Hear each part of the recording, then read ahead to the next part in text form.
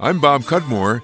On this episode of the Historians Podcast, we'll hear about a conflict between the British and the Americans on Cape Ann in Massachusetts during the War of 1812, plus an encounter between the Shaker religion and President Abraham Lincoln, both tales from an environmental educator. We'll also hear a complicated but fascinating story about a murderer and a stolen brass eagle that memorialized a Civil War hero.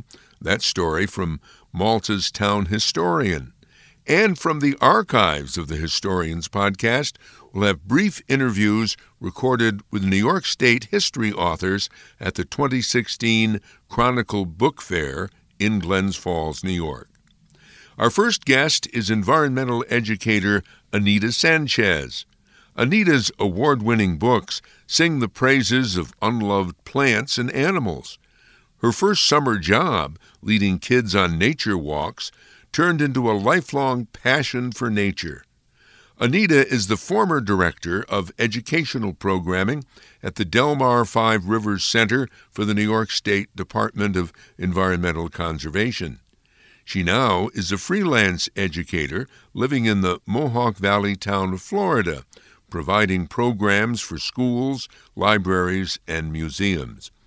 I spoke with Anita Sanchez and asked her, or pointed out to her, it seems she tries to combine her historical tales with environmental knowledge. Yes, my main love is nature and the environment, but I've also always been fascinated in history and all those great stories of history. And I often find that people will get more interested in environmental science if there's a really good, human interest story that goes along with it as a way of getting people interested in learning more about the science.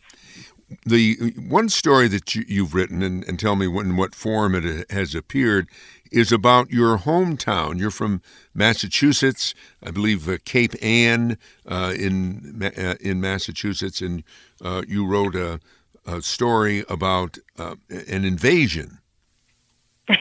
Yep. I was born in Gloucester, Massachusetts, which is, the home of the old fishing area in the movie The Perfect Storm was set in Gloucester, Mass. So when I was growing up, there was a church in the little town of Sandy Bay, which is right on the water. And the church steeple had a cannonball lodged in it, a small cannonball. And so I always wondered why that was. It was a historical thing, so see the church with a cannonball, but no one seemed to know much about it. So when I became a writer, I decided to research this story. And it turned out that during the War of 1812, the British invaded the town of Sandy Bay. It really happened. Nobody knows about it. It was just a little bit after they invaded Washington and burned the White House. Most people have heard of that. But shortly thereafter, they invaded the small town of Sandy Bay and they fired on the town. A cannonball got lodged in the church steeple. So I thought it was such an interesting story that I decided to write about it. And what was the story? I mean, obviously they didn't stay. The thing that interested me about it was kind of a story about how the enemy isn't always who you think it's going to be. The people of the town of Sandy Bay were very much afraid they were going to be invaded by the British. This during the War of 1812 when the British had warships sailing up and down the coast. So the people of the town built an enormous fort on a little promontory right outside their town. So the British warship, the captain of the British warship one night sailing by, sees this enormous fort and thinks, well, there must be something there in that town that's worth protecting. So he decides to send some troops ashore. So because the townspeople were so afraid of invasion, they brought the invasion upon themselves, which I thought was interesting. Isn't that something? So during the brief invasion, there were a few shots fired, but nobody was hurt. The British captured 9 Americans, and the Americans captured, coincidentally, 9 British. Wow. So each side had some prisoners of the other side. So they wanted to do a prisoner exchange, but then some of the officials from the nearby militia said that they could not do the exchange. So anyway, the point is that during the story, this is a book for children, by the way. It's a novel for kids. The British and the Americans end up working together to defeat the bureaucrats. And I really loved it because it's a true story, but it's about how people who think they're enemies can end up working together when the chips are really down. Oh, be darned. And what's the title of the book again? It's called The Invasion of Sandy Bay. Wow. And it also, one reviewer described it as my love letter to Cape Ann because it's such a beautiful natural area. So all through the book, I sprinkle descriptions of the sea and the birds and the rocky coast and the ocean that I love so much. So it was a real labor of love to write it because not only is it a very fun story, but I got to write about all that beautiful nature stuff that I love. Well, for what it's worth, I've enjoyed visiting Cape Ann. We usually go to Cape Cod, but we've gone to Cape Ann several times, and it's very wonderful up there. It's very different than Cape Cod. If you like sandy beaches, Cape Cod's great. But if you like rocky coasts, that's where the rocks start. It's kind of like that main rocky coast. It goes down as far as Cape Ann, and I love stormy days when the waves are pounding on the rocks. It's just a beautiful place. Do you get back there? Oh yeah, I go back there a lot. I visit several times a year. We're talking with environmental educator Anita Sanchez. You've written another book talking about the Shakers. What can you tell us about that? Several years ago, I visited Hancock Shaker Village, which is in Massachusetts, and it was just sort of an afternoon's jaunt just to see an interesting place. And I just got fascinated by the Shakers and their whole take on the world. They were a sort of a splinter religious group that formed in the 1700s, actually, and they believed in a lot of odd things that have made people kind of make fun of them. For instance, they believed in celibacy, and so people sort of make fun of them for this. But they also believed in lots of other things, like, for instance, not having corporal punishment in schools or treating animals humanely. Really? Or the rights of the elderly and infirm, and they invented some of the first wheelchairs, things like that. So they're really interesting people. They also believed in the equality of men and women, and this is back in the 1800s. They were also passionately opposed to slavery, and they believed that Native Americans were people too. So they had a lot of really groundbreaking ideas for their time. Yes. And you mentioned Hancock Shaker Village. I'm fairly familiar with that because, again, I used to live in the Berkshires and lived in Pittsfield, and that was always an interesting place to visit.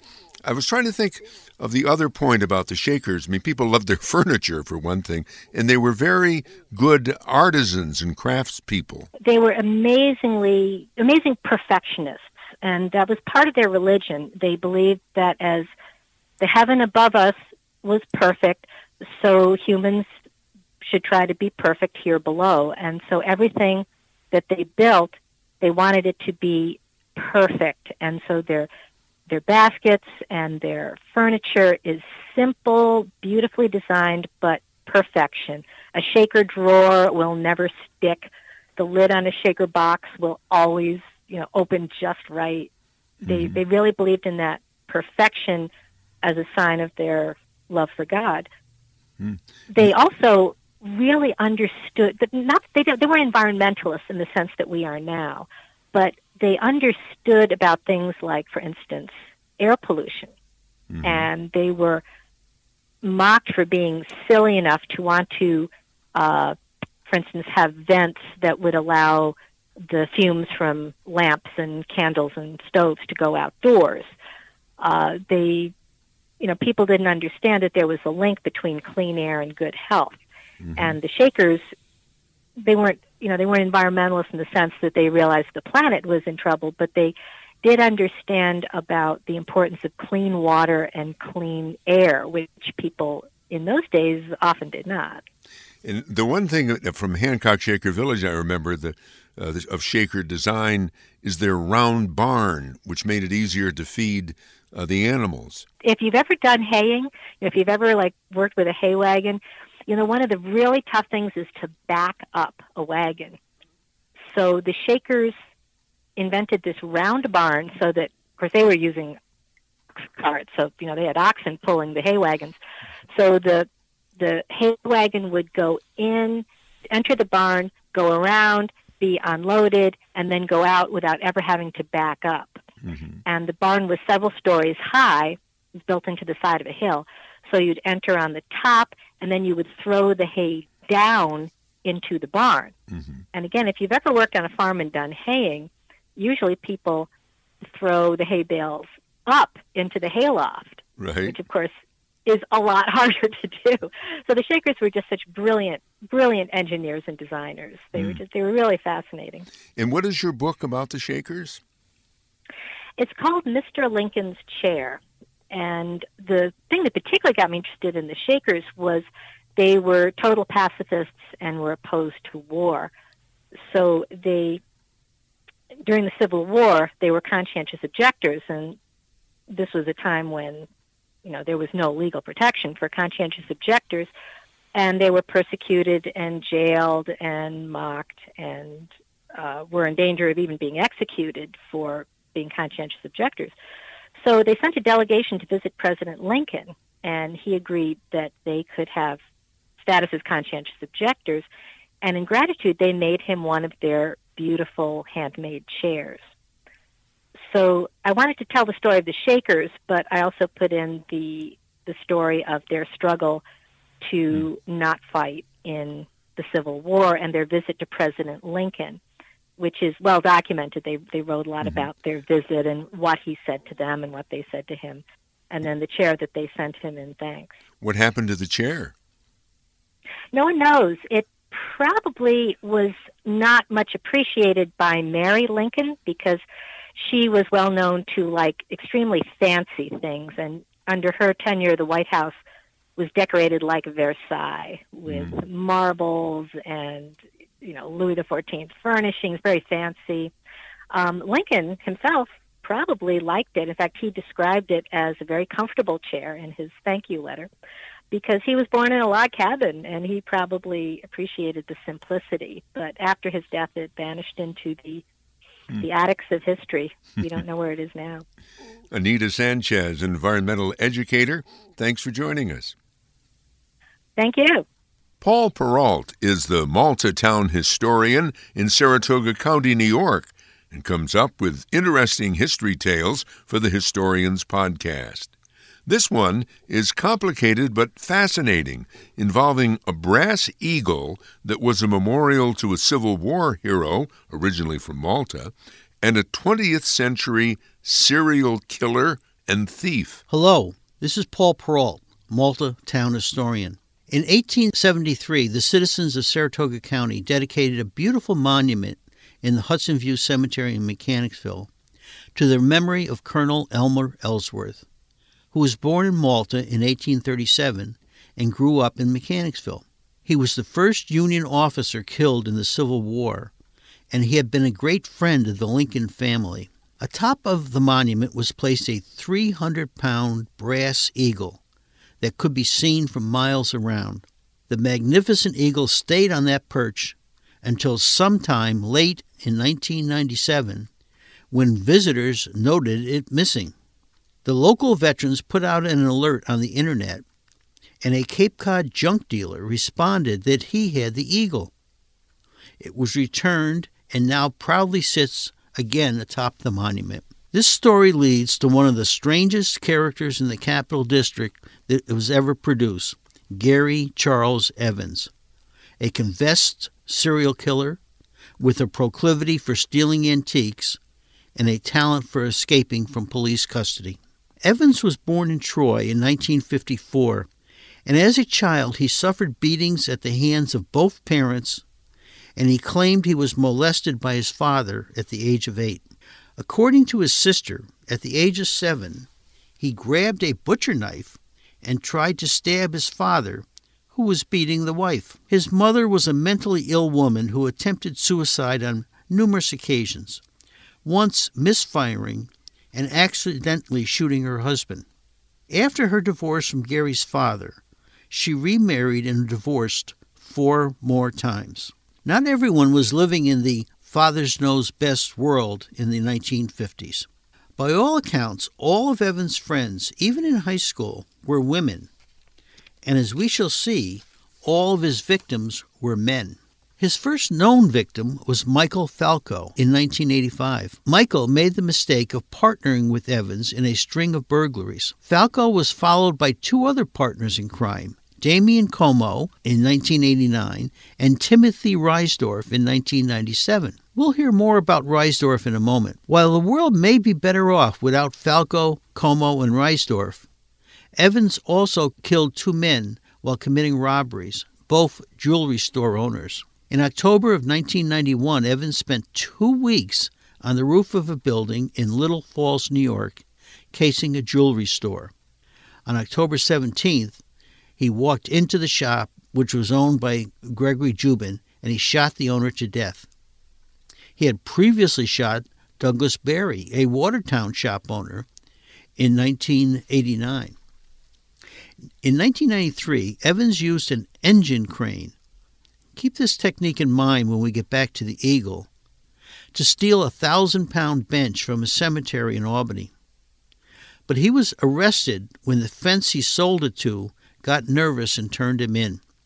In exchange for getting out of jail, Evans agreed to inform on Jeffrey Williams, who had committed a high-profile murder in Troy. His luck finally ran out in 1997 when a girlfriend, the former mistress of one of the men he had earlier murdered, led police to his hideout. In custody, he confessed to each of the killings mentioned above, revealing the details bit by bit and directing officers to the graves he had dug. One of the murders he confessed to was of Gary Reisdorf, who was a small-town crook from Saratoga, who had made the mistake of befriending Evans. Evans claimed that Reisdorf had taken the Eagle, but he didn't explain how. Remember that engine crane that Evans had used on a prior heist? Perhaps Evans was the brain of this crime also. Well, all good things must come to an end, and Gary's end happened on August the 4th, 1998, when he was being driven by U.S. Marshals from one federal courthouse in Albany, where he had been arraigned for one murder, to Rensselaer County, where he was to be arraigned for another. Crossing the Menands Bridge over the Hudson River, Evans kicked out the window of the van, jumped off the bridge, and landed in water about a foot deep. Was this a suicide attempt or a desperate attempt to escape? Well, when they did an autopsy, they found a handcuff key in his nose. So apparently he had plans. So the Eagle is back in place. Ellsworth, a man who did not drink, smoke, or use profanity, lays honored in his grave. And Gary Evans rests in an unmarked pauper's plot. Let me put in a word on behalf of the Historians Podcast Fund Drive. We want to raise $4,500 this year to keep the podcast going. You can donate online. The link is displayed on our website, bobcudmore.com, or you can make out a check to me, Bob Cudmore, send to 125 Horseman Drive, Scotia, New York. Thank you very much. Every November for a number of years, the Chronicle newspaper in the Glens Falls area holds a big book fair in Glens Falls at a hotel. In 2016, I was there, peddling my books, and talked with several other authors, starting with Tara Norman, who had just written a true crime story from the Mohawk Valley. This is Bob Cudmore, and we're at the Chronicle Book Fair, an annual event in Glens Falls, and hope to be talking during this edition of the Historians Podcast with some of the history writers who are here. Well, lo and behold, Tara Haim Norman is here, author of the book The Vindication of Louis Roach. Well, thank you, Bob. It really deals with a miscarriage of justice, a 1913 murder in Palatine Bridge. occurred, and the person who was executed and tried and executed for the crime, I believe, was totally innocent. And so the more I got into the story, the more it got a hold of me, and I had to do something, and so I eventually wrote a book. Tara Norman wrote the book The Vindication of Louis Roach. Roach was a hired hand in the town of Palatine in Montgomery County, and in Norman's view, he was wrongfully accused and executed for murder in the early years of the 20th century. And through all the complicated occurrences that happened, there was a resident of that area that was determined to get a reward that was rather substantial and had developed the case on his own and his own theory, and the authorities fell for it. And Louis was targeted because they felt that they could get to someone else through Louis. And of course, they ended up, the only suspect they had was Louis. And so he actually went to the electric chair less than 2 years after the crime. And you were from the Mohawk Valley originally, but have spent most of your life in Florida. How did you get into writing history? Well, I was doing genealogy, and I've always loved history. I've always enjoyed reading history. I'm a retired city clerk, but I was doing genealogy and came across a news article that said someone had shot through my grandparents' bedroom window and just missed them. And I thought, well, I'd never heard about that, so I did some more research. And of course, that occurred when my dad was a year old, so he wouldn't remember it either. And I tripped over this story, and the more research I did, which is really a lot of it on FultonHistory.com, the more I realized that this was something I just needed to get into. That's an interesting point. FultonHistory.com is this website where this gentleman, Tom Ternisky, has digitized, thousands, millions, I guess, pages of newspapers. Yes, it's tremendous. It's searchable, and of course, he continues to expand it. And then when I first started using it, I believe it was really pretty localized to New York State. But now there's newspapers from all over the country. He just keeps adding them. It's an amazing website. We continue at the Chronicle Book Fair, and I'm talking now with the Stan Cianfrano, and I believe you represent the Warren County Historical Society. History is an important topic, and that's our interest here on the Historians Podcast. What brings you to the book fair? Well, the Historical Society has a small bookstore, and we sell a variety of topics, titles, and we're here to try to get history out into the community. Well, I see you have a bunch of books in front of you. Are you the author of any of them? I'm the author of one chapter in the county history book. That's it for this group. It's called Warren County, New York. What was your chapter about?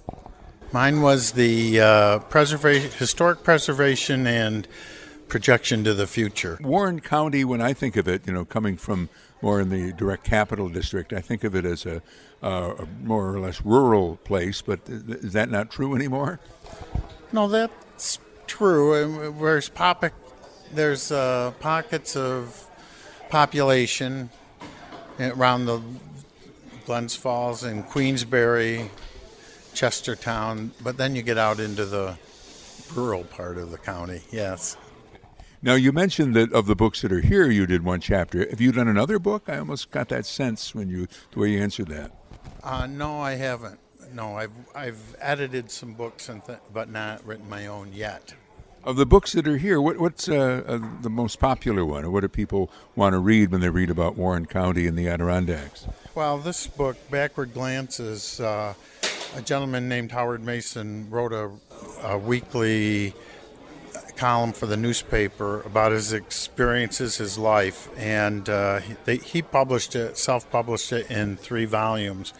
We had the opportunity to put it into one volume, and that seems to be the most popular right now. And it's an interesting look at life in the 30s, 40s, and 50s here in the county.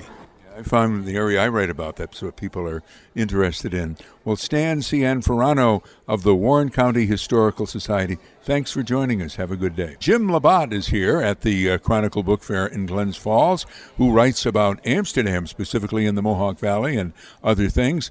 Good to see you, Jim. Good to see you as well, Bob. How are you doing today? I'm doing well. What is it about our hometown that gets people interested? I've heard you explaining some of your stories, like Mickey Mantle Day in Amsterdam and Let's Go Gales, and the things I threw in the river to people. It was a wonderful place to grow up in the 50s and 60s. I just have such fond memories of the people I met and the experiences I had there. And so it's just fun, I guess, to relive that through my writing. And, well, is it specific to Amsterdam in terms of the people who read your books, or not really, because you deal with kind of universal themes? Yeah, I was about to use that word myself, universal. I think just our experiences are somewhat universal in terms of growing up with lots of families and kids nearby, and just going through school and just meeting new people, sharing great experiences with sports and activities. And you write about the Mohawk River, at least in one book. It's a powerful, real thing, and it's a powerful metaphor, isn't it? Yeah, there's something about a river, I think, just kind of moving through your community that just reminds you of the cycles of life, I guess you'd say. I'm not really sure how to express it at the moment, but it's just a neat place. And I'm sure you've been there recently, the new pedestrian bridge over the Mohawk. It's beautiful. Yeah. Just a very wonderful place to just sit and reflect and enjoy God's creation. It is. Well, and I mentioned a couple of your books. Can you just finish the list if I left something out, and tell us just a little bit about yourself?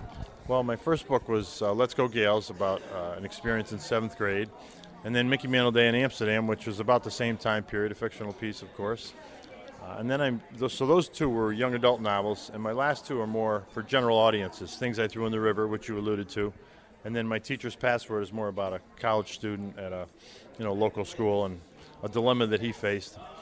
And you work in a local school, right? Yes, I teach at Hudson Valley Community College in Troy, working in the Writing Center and teaching writing courses as well.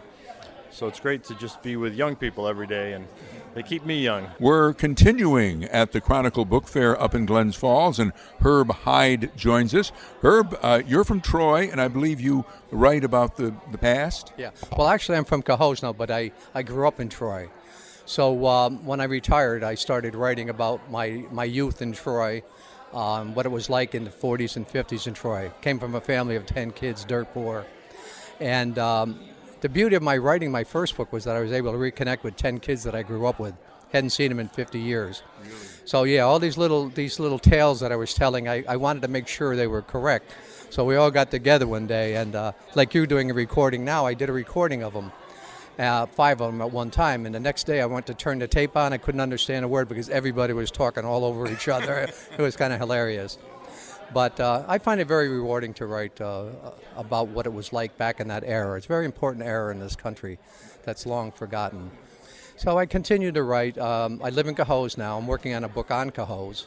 It's the third part of the trilogy that I wrote. My second book was about my high school years in Troy, it was called. My first book was College in Eighth. My second book was Herbie, a Troy youth's coming of age, sort of. It was about my high school years as a dorky little kid in high school. And then the book I'm working on now is called Uncle John's Diner, which was an iconic little diner in Cohoes where I used to go when I got my first job at the shirt factory over there. At the what factory? At the shirt factory, Troy District Shirt Company in Cohoes.